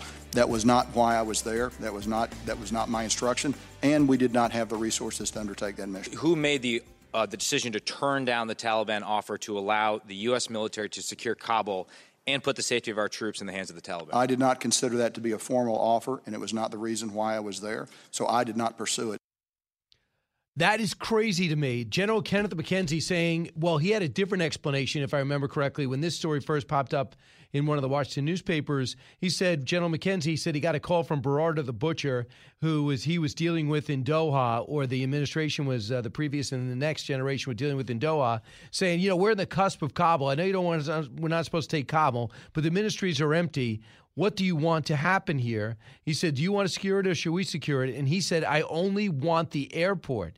And then his explanation was, we didn't have enough forces. Well, you just told us in 10 days you got 5,600 there. What makes you think you couldn't get another 5,000? Number two, they obviously, you told them not to attack the airport and you trusted them, you told them to stay out of Kabul, they probably would have, and you originally intended to keep enough force to watch the embassy. Maybe you wouldn't have had to strip the embassy and move it to the airport, and we know what the heck is left in the embassy if this happened. But he said, I didn't have to check with the president because I knew the president's intent. I mean, I just can't believe how inadequate these generals are and how bad their explanations were and how unmotivated they are to get everybody out. But they are motivated to take down a lieutenant colonel who spoke up about how inept they were. This is the Brian Kilmeade Show. Go to BrianKilmeade.com. Find out when I'm going to go on stage for the President and Freedom Fighter Tour. BrianKilmeade.com. Get tickets there. From the Fox News Podcasts Network, download and listen to The Untold Story with Martha McCallum. The host of The Story on Fox News Channel sits down with major newsmakers each week to get their untold story. Subscribe and listen now by going to foxnewspodcasts.com. Live from the Fox News radio studios in New York City, fresh off the set of Fox and Friends, it's America's receptive voice, Brian Kilmeade. Thanks so much for listening, everybody. It's going to be a big hour. Jonathan Turley will be with us at the bottom of the hour, law professor at George Washington University. All these lawsuits against what's happening at the border by other governors. Will he be successful? The Attorney General of West Virginia, the governor of Florida, all suing because everything that's flooding across the border, including people and fentanyl, is hurting their state. And the president is representing the federal government, is not doing what they're supposed to be doing. Trey Yingst will be joining us in a matter of seconds from Kabul, Afghanistan. He is doing the hard work there. So let's get to the big three. Now, with the stories you need to know, it's Brian's Big Three. Number 3. Panamanian Foreign Minister Erica Moines, and she warned that what we just saw at the border, a surge of Haitian migrants coming into the United States largely, is nothing compared to what's coming. As many as 60,000 people are down in Colombia, Peru, and other areas, and she says this next wave is about to hit the United States. Yep, border breakdown. We told you, and you ignored us. Now the worst is yet to come. That's the message from Panama officials as thousands have streaming across through the jungles en route to our overwhelmed border. He mentioned this before. The Biden administration ignored it, and now tens of thousands are coming. Number 2. On the issue of why we didn't bring out civilians and SIVs sooner, the call on how to do that and when to do it is really a State Department call. And we certainly would have liked to seen it go faster. Afghanistan. The more our generals talk, the more we know President Biden let our nation down, and they were too weak as generals to stop him as he embarrassed the country on the world stage in a way I didn't think was imaginable in my lifetime. Meanwhile, civilians are scrambling to help out SIVs, American citizens caught in Afghanistan, because the State Department and Defense Department don't seem to be motivated to do a thing. Number 1. There's no world where the infrastructure bill is going to pass today. Not only is there not a reconciliation agreement, there's not a framework, there's not, as you guys are talking about, there's not even a number right now from Sinema or from Manchin. So, the progressives have held the line on this. Spending Palooza, which was supposed to cover President Biden in liberal glory, could be about to go ablaze. We're watching the Speaker's press conference now. The inside story of the Manchin Sinema squad intramural war, in which we can only hope moderate heads will prevail. So with me right now from Afghanistan, from New York City? No, from Kabul, Afghanistan. Trey Yingst joins us now. Hey, Trey. Hey, Brian. Thanks for having me. Thought he was there.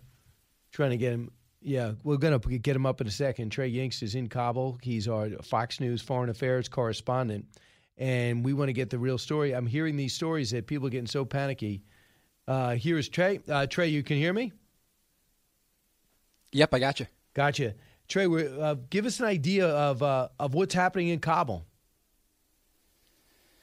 Yeah, so right now in Kabul, the security situation is not great. The Taliban is in control, so they have to monitor everything coming in and out of the country, everyone operating inside the country. And right now that includes thousands of ISIS-K members and other extremists who are able to now roam freely through Afghanistan. And it's a big problem, not just for the Afghan civilians who are caught and left behind, but especially those special immigrant visa holders and anyone who worked with the United States over the past 20 years. They are considered targets not only by the Taliban, but also other extremist factions here. And it's quite a dangerous situation for them. So right now, as compared to even 2 weeks ago, do you think the danger's upgraded? The danger is definitely upgraded in terms of ISIS-K threats. We've seen numerous ISIS-K threats and attacks actually against the Taliban. Now that American forces and foreign troops are out of the country, the new sort of internal war that's emerging is between the Taliban and ISIS-K. So in the city of Jalalabad, just east of Kabul, the capital, there have been IED attacks and shootings targeting Taliban members and also killing civilians. And I think that's the major concern even for us as we operate here. We're not so worried about the Taliban.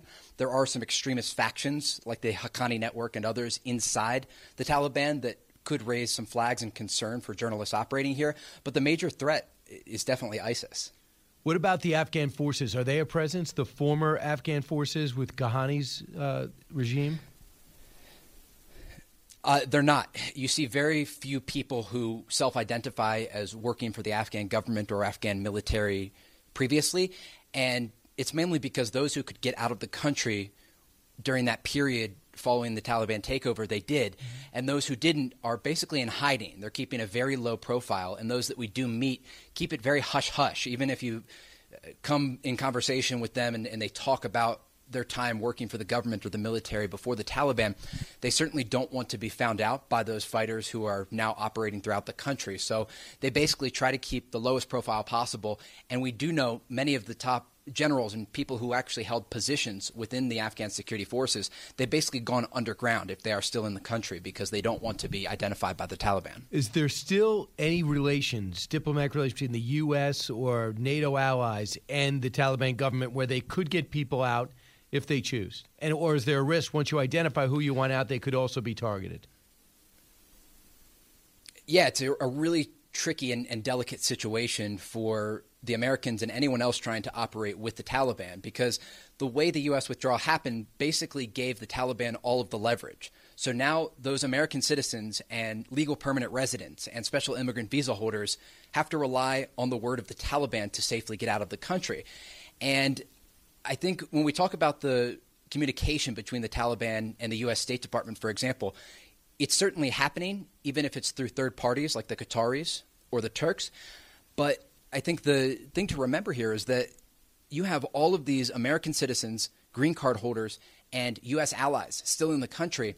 And basically, they don't know if they're going to be able to make it out. And the State Department continues to give out this number of 100 people. Just a few days ago, a senior State Department official in Washington said there were around 100 U.S. citizens and there were 100 U.S. citizens and green card holders still in Afghanistan. And we immediately started reporting based on our own knowledge and the people that we had talked to here on the ground in Afghanistan to say this isn't true. There's no way it's accurate. Just a day later, a plane took off with 130 people who were citizens and green card holders. So it gives you a sense of how far off the numbers we're getting out of Washington are when it comes to the people still stuck here in Kabul and across Afghanistan. So here's what Congressman Michael Waltz is in constant contact to. I don't know if you've been in touch with him. Cut 24. There are hundreds and thousands of American citizens, green card holders, allies, SIV holders that are still trapped and left behind. So my question is, if we can go anywhere around the world and kill a terrorist, we can go anywhere around the world and go rescue an American. Get our people out. That's what their families would expect. And yet we're seeing this kind of collective shoulder shrug from the administration. That's the frustration I heard on both sides of the aisle over the last 2 days. I don't know if you were able to watch any of the hearings where you're at, but is he right? He's absolutely right that there are thousands of American allies, special immigrant visa holders, and even legal permanent residents left behind. There's certainly a handful of American citizens still here, and each case is different. But I think the conversations that we have in the streets of Kabul really highlight what happened here and who is being left behind. I'll give you one example. We came across a group of people, and we were talking to them very close to a hotel that's being used as a staging ground to get people out on these evacuation flights. And suddenly it became clear that these individuals had worked for the Americans. They actually worked inside the embassy. Some of them were translators, security guards, cooks. And the disappointment on their faces whenever I had to explain to them that, yes, I am American, but no, I cannot help them. It was heartbreaking to watch because they were so excited for a brief moment because they had tried so hard with resources, money, contacts, everything that they could throw at the U.S. State Department, at any contact they had in the United States to say, hey, look, you left us behind. And I had to explain to them, I can't help you. I can tell your story, but I can't get you out of Afghanistan. And we actually came across one of those embassy workers. He was a cook, and he actually appeared on Fox News Channel. We interviewed him as part of our story, and he showed me pictures with embassy personnel, people who are now still working in the Biden administration. And he said, look, we were here. We were helping them. We were serving them food. We were proud to work for the Americans for years. And they promised us safe passage out of Afghanistan, and we're still here. And now no one is responding to their emails, their calls, their texts. And I think that one man is such a great example of the hundreds of stories that we've heard here in Kabul. And that same man emailed me yesterday, and the subject line read, help me. And inside he said, basically, save me, save my family. We will be targeted for working with the Americans. And his story is not unique, Brian. It must be killing you. Try to report the story and not get involved in the story. Trey Yingst talking to us from Kabul. Trey, a couple other things.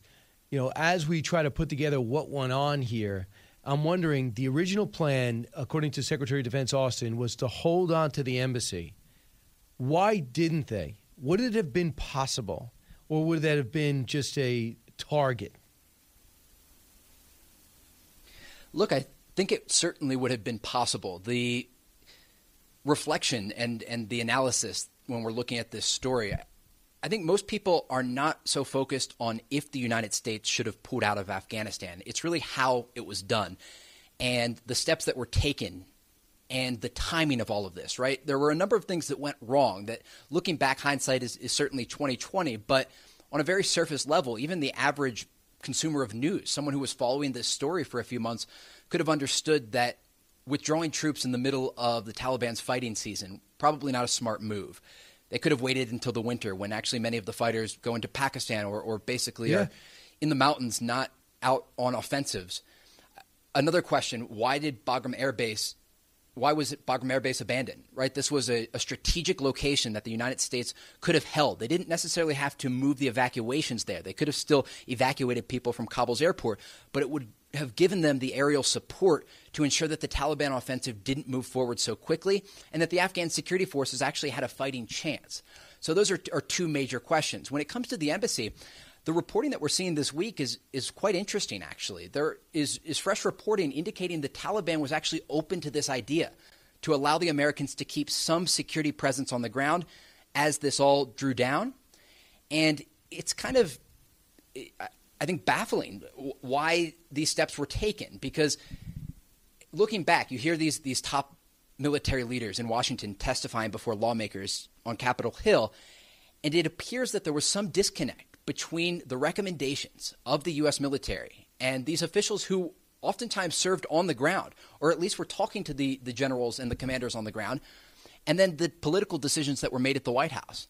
And I think that disconnect is the thing that is going to be studied for months and years to come. Why did the Biden administration not take the advice of these top generals who were formulating their advice based off of their own experience and the realities on the ground? And I think that's the big question that people will look at for the time being. And I think let's hear that. This is General McKenzie getting this question from Congressman Gallagher, but did you get an offer from the Taliban to hold Kabul or not? Cut 20. Did he offer to allow you to have security over all of Kabul? Not as part of that conversation, he said, well, why don't you just take security for all of Kabul?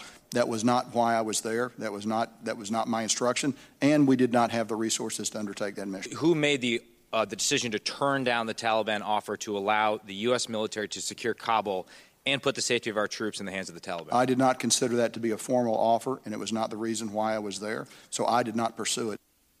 I mean, does anyone have any logic and then think of the alternative? The alternative was we'll hold the airport and have the Taliban do our security. That was a better plan, Trey? I mean, it was interesting, the timing of it all, right? U.S. troops left and then had to go back in to help with the evacuation. 5,000. Like, the Americans surged troops back into Kabul to help evacuate the civilians and the embassy personnel left behind. So it raises the question, why didn't American civilians and embassy personnel get out before U.S. troops left, when the presence was there on the ground and the communication, clearly, according to General McKenzie, was happening with the Taliban? And look, there is a logic path to explore. Okay, you can't trust what the Taliban says. That's pretty clear. They have not made good on their promises from the Doha Agreement, the conversations that started under the Trump administration and then continued into the Biden administration. And I think that it's fair to raise the point and understand that U.S. officials may have been weary of what the Taliban was saying.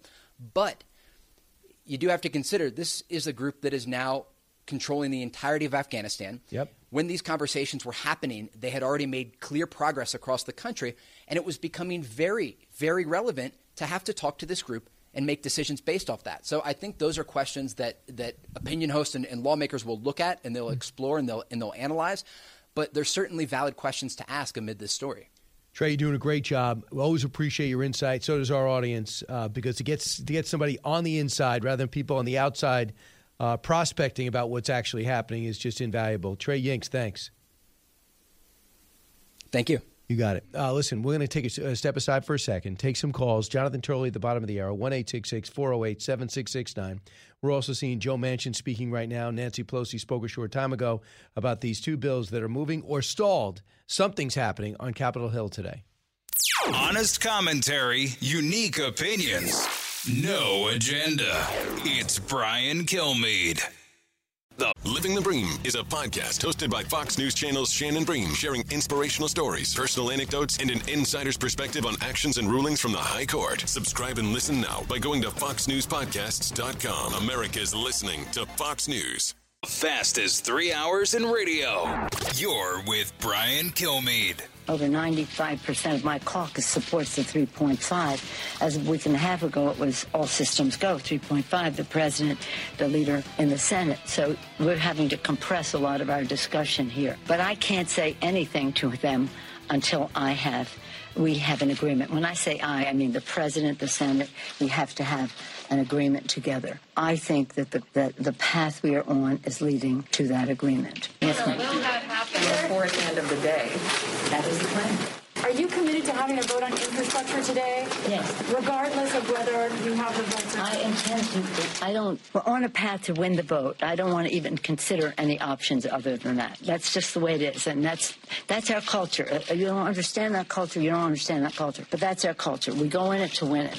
Okay, that's fine. Yeah, I don't know what that means, but you got to negotiate, and you go to negotiate, and you go in to win it. But if one side wins, the other side loses, that's not a negotiation. I don't believe.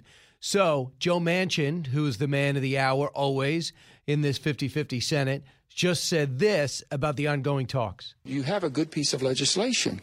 Don't let the perfect be the enemy of the good.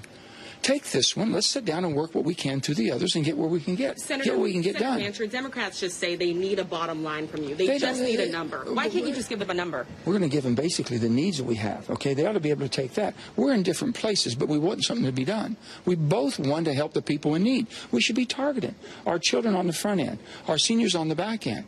Basically, a tax code. We all agree that we voted against the 2017 tax repeal, or tax cuts. We voted against that. Don't you think that ought to be the uniting part to start to fix the tax code?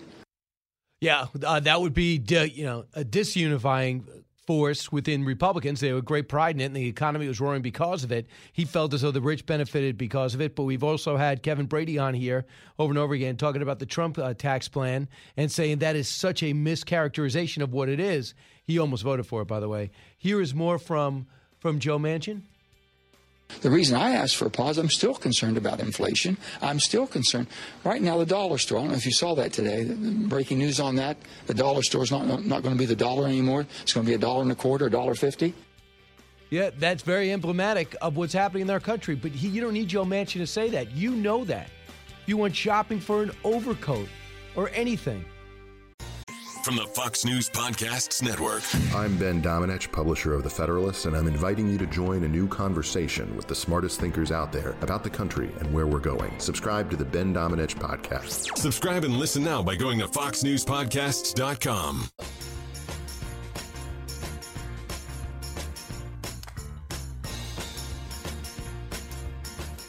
The talk show that's getting you talking.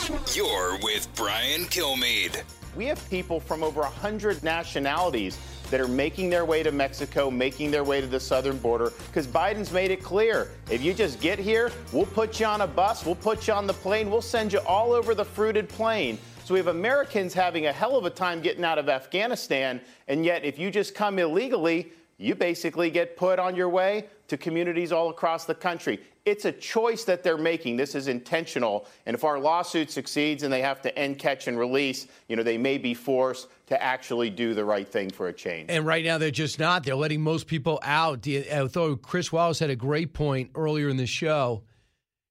He said, if these Haitians come across and they're crossing illegally, send them back to Haiti. I don't care where they were before. The minute the word gets out that you're going back to Haiti, a country that you evidently left in 2010 after one of the catastrophic natural occurrences or their horrible political system, if you're over there in Bolivia, hanging out in Brazil, and decide you want to come to America, you go back to Haiti.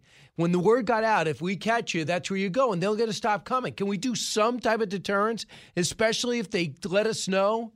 They let us know off the bat that they're coming in Panama. There's huge thousands coming through our jungles, thousands coming from Colombia, thousands are going to be going up to Mexico. Mexico's not holding on to them, so therefore they're going to come to our border. If they tell our people ahead of time, why wouldn't we head them off? If we could do the things that stop the flow, we should do it. But we have a vice president that doesn't understand what she's doing. We have the Homeland Security Secretary who feels as though he wants to give us a snow job rather than do his job.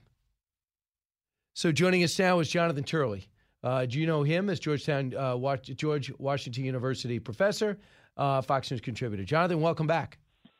Thank you very much. So, Jonathan, there's so many lawsuits flying around. I don't know where to start. I was shocked to see that Florida Governor Ron DeSantis is suing the federal government to stop catch and release. He says it's affecting his school system and his state, especially with the fentanyl coming in there.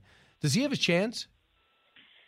Well, the odds are stacked against him because the Supreme Court has held repeatedly that presidents have great authority over immigration enforcement. That includes not enforcing. Now, that may seem strange to people, but what presidents argue is that they have a right to prioritize how they enforce federal law, and that can include not enforcing. And that example of that was President Obama saying that he would not deport whole classes of undocumented persons. And that was largely upheld. So he's going to have a tough time. He also has to show that he is correct in being in court as an injured party. I think he has a good argument there that he has an injury that gives him standing.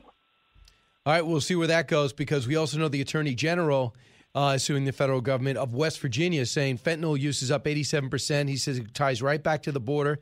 He describes the highway in which it gets there, and that suit was filed a couple of weeks ago.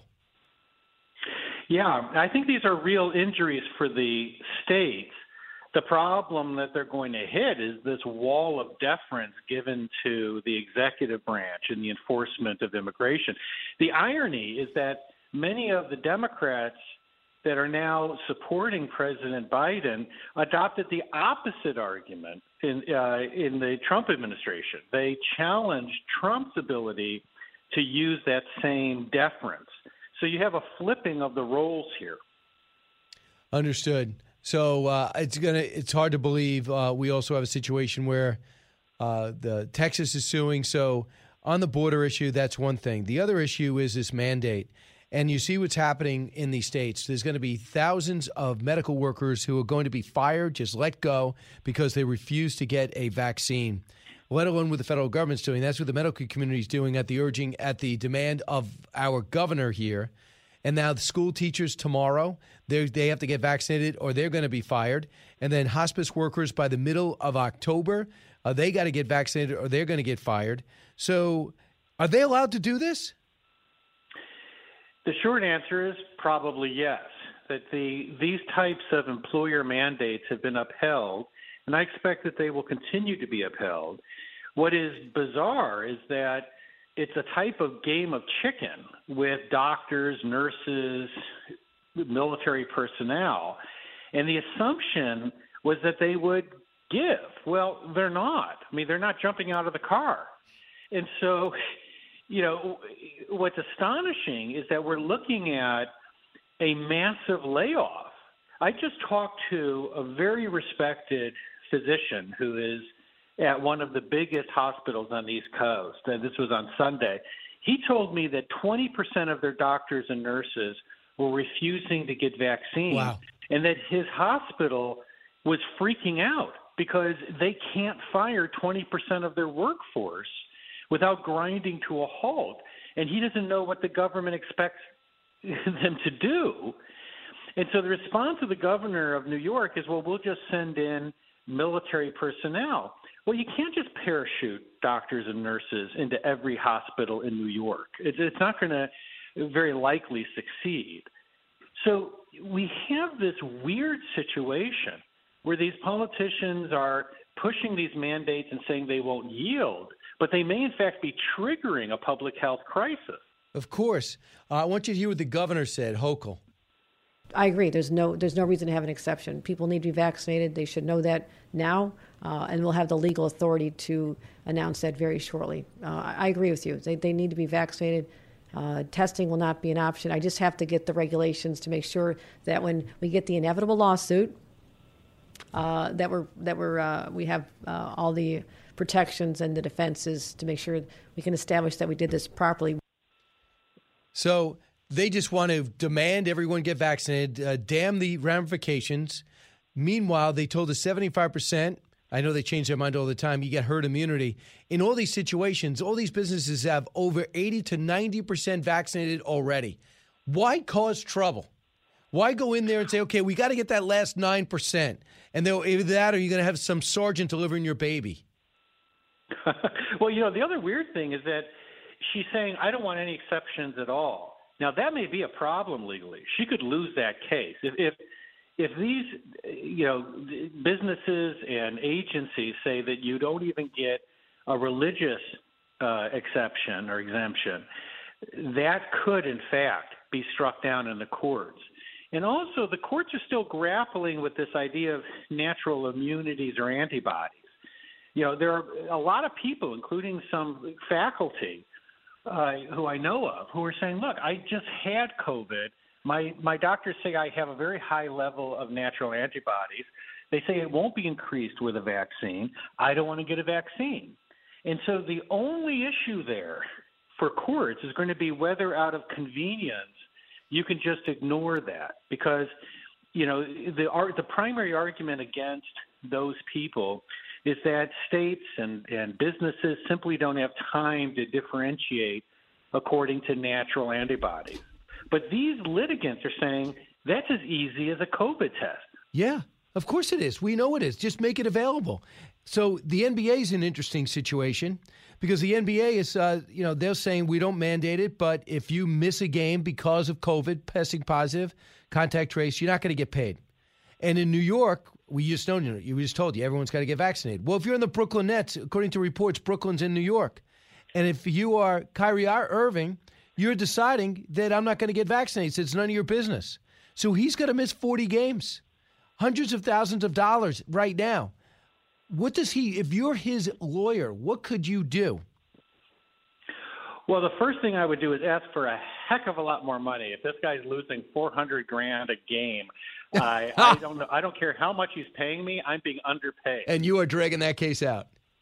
Yeah, I'm dragging that case out. No, once again, the courts are likely to stack up with the employers on this. The key is that the law doesn't keep you from doing stupid things. You know, Oliver Wendell Holmes wants, to paraphrase his statement, that he's happy to send Congress to hell. It just has to be clear on the direction. And so the point is that courts don't keep out bad policy. So if the New York governor wants to use National Guard and have 20% of doctors and nurses fired, she'll probably get away with it, although I'm a little bit concerned about her statement that there will be no exceptions or exemptions. She might not get away with that. So, Jonathan, yeah, go ahead. But at the end of the day, you can expect that courts will generally favor businesses and these different groups in imposing the mandate. It seems fundamentally wrong to make someone get a medical procedure. If you say we need to test and we got to fold that in and have restrictions, I get it. But to have a state say everybody go get vaccinated or else. So I want you to hear what Jonathan Isaac said of the Orlando Magic. Cut 39. I understand that the vaccine would help if you catch COVID, and you'll be able to have less symptoms from contracting it. But with me having COVID in the past and having antibodies with my current age group and physical fitness level, it's not necessarily a fear of mine. Taking the vaccine, like I said, it would decrease my chances of having a severe reaction, but it does open me up to the, albeit rare chance, but the possibility of having an adverse reaction to the vaccine itself. So he can't play indoors. So he's not playing against the Knicks or the Nets. It's crazy. Well, you know, these athletes have a particular concern because for most of us, side effects from COVID are not going to shut us down. But if you're a world-class athlete, even a 10% reduction is going to have a huge potential impact. And the question that I think a court is going to have to finally deal with directly and openly is this antibody issue. I mean, if they have an antibody level that is higher or similar to that which they would get from a vaccine, the question is, why should they be forced to have the vaccine? And I think it's going to come down to these businesses and agencies saying that it's going to be just cumbersome to differentiate. But that's becoming less credible, as you've noted, Brian. I mean, it also, the question is that you notice that the governor struck out at the argument that people are willing to be tested continually to avoid having the vaccine while assuring they don't have the virus. You now see this push against that claim. Hear you. Lastly, we have Lieutenant Colonel Schiller, who's in jail right now because he cut a couple of social media videos condemning the way we left Afghanistan after having multiple tours there. And then he said, you know what, I quit. I'm out of the Marines. You want me out? I'm out. So they said, we'll put a gag order on you. We want you to stop talking about it. He said, no, I'm going to keep talking about it. And they put him in jail. Yesterday, they dropped a 600-page indictment, I guess, on him and his lawyer, and he's going to appear in court today. I am horrified by this. I want you to hear what his dad said last night. Cut 29. His crime was speaking truth to power, and power couldn't handle it. No. I also said that while he broke chain of command, Austin, Miley, McKenzie, they broke the chain of trust and confidence in the American people. We're mad. We're mad as hell. And his son is in solitary confinement in prison. They've talked to him for 3 minutes over the last few days. Your thoughts, Jonathan Turley? Well, I'm really disturbed by how they've treated him. Look, there is a long-standing policy against military personnel speaking publicly against policies or outside the chain of command. So I think he knew that. He knew he was taking a risk. He knew it would probably end his career. But this absolute, almost medieval response of putting them into solitary, hitting him with this absurdly overstacked series of charges really raises concerns. I mean, I think that the clear effort here is to hoist the wretch, to show anybody else in the military, you're not just going to give up your career. We're going to throw you in the hole, and we're going to drain you of time and money. So don't think that you can just leave the military. Because I think that the administration knows this is really damaging. It's not just they're concerned about the chain of command, which is a legitimate concern, but I think they're also just concerned with all of the bad press they're getting. There's a lot of people in the military who are thinking of leaving, and they are going to hit this wall. What happens when the deadline comes up and you've got tens of thousands of soldiers and airmen and sailors saying we're not going to do it? Yeah. Don't worry about it. Yeah. Unbelievable. I mean, Jonathan, it's unbelievable it's come to this. We have so many people who've got inoculated, 70% have gotten the first shot, 66% have gotten the second shot as a country, eligible vaccinations. And we come to this where it comes to threats and mandates and firings. Jonathan, thanks so much. Always a pleasure. You got it. We're going to finish up this hour with you, 1-866-408-7669. That was Jonathan Turley. This is the Brian Kilmeade Show. Diving deep into today's top stories, it's Brian Kilmeade.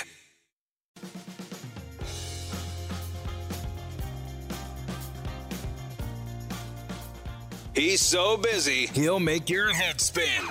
It's Brian Kilmeade. I think it's like any other thing. You either change or die. I mean, in football, you have certain rules. And when the rules change, if you don't conform to them, you're out of the game. You have to change your material to the times you live in. My attitude is, look, these are the new rules. You want to adapt? If you don't, fine. Don't get up and tell jokes.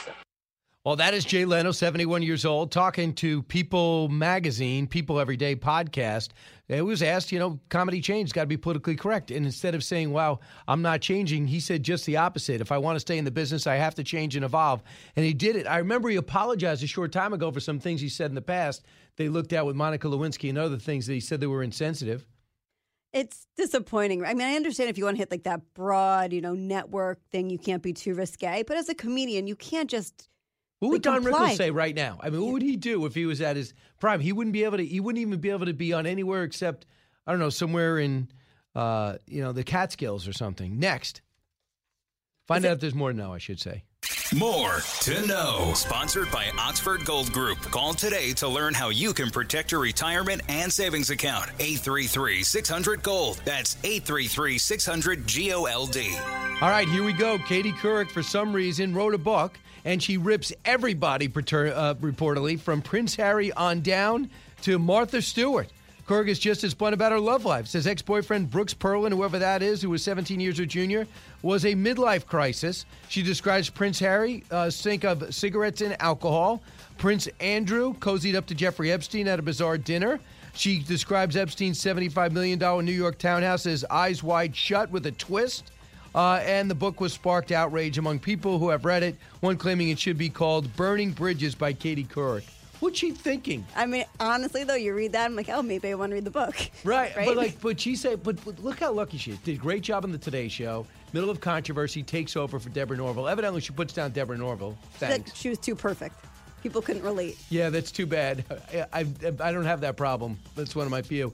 Number two is afterwards, she failed everywhere. She failed at CBS Anchor Desk. She failed at her own talk show. She failed at Yahoo News. She failed at 60 Minutes. So she should be the happiest person in the world because on each step, she got zillions of dollars. What's she so angry about? She still wants to be in the public eye. Is this how to do it? That's their only way to do it at this point, right? Even Geraldo would say after his memoir, he's like, listen, Katie, I wish you would have checked with me first. Am I correct? See you at 7 tonight. Put the power of over 100 meteorologists and the worldwide resources of Fox in your hands with the Fox Weather Podcast. Precise, personal, powerful. Subscribe and listen now at foxnewspodcasts.com or wherever you get your podcasts. Listen to the show ad-free on Fox News Podcast Plus, on Apple Podcast, Amazon Music with your Prime membership, or subscribe wherever you get your podcasts.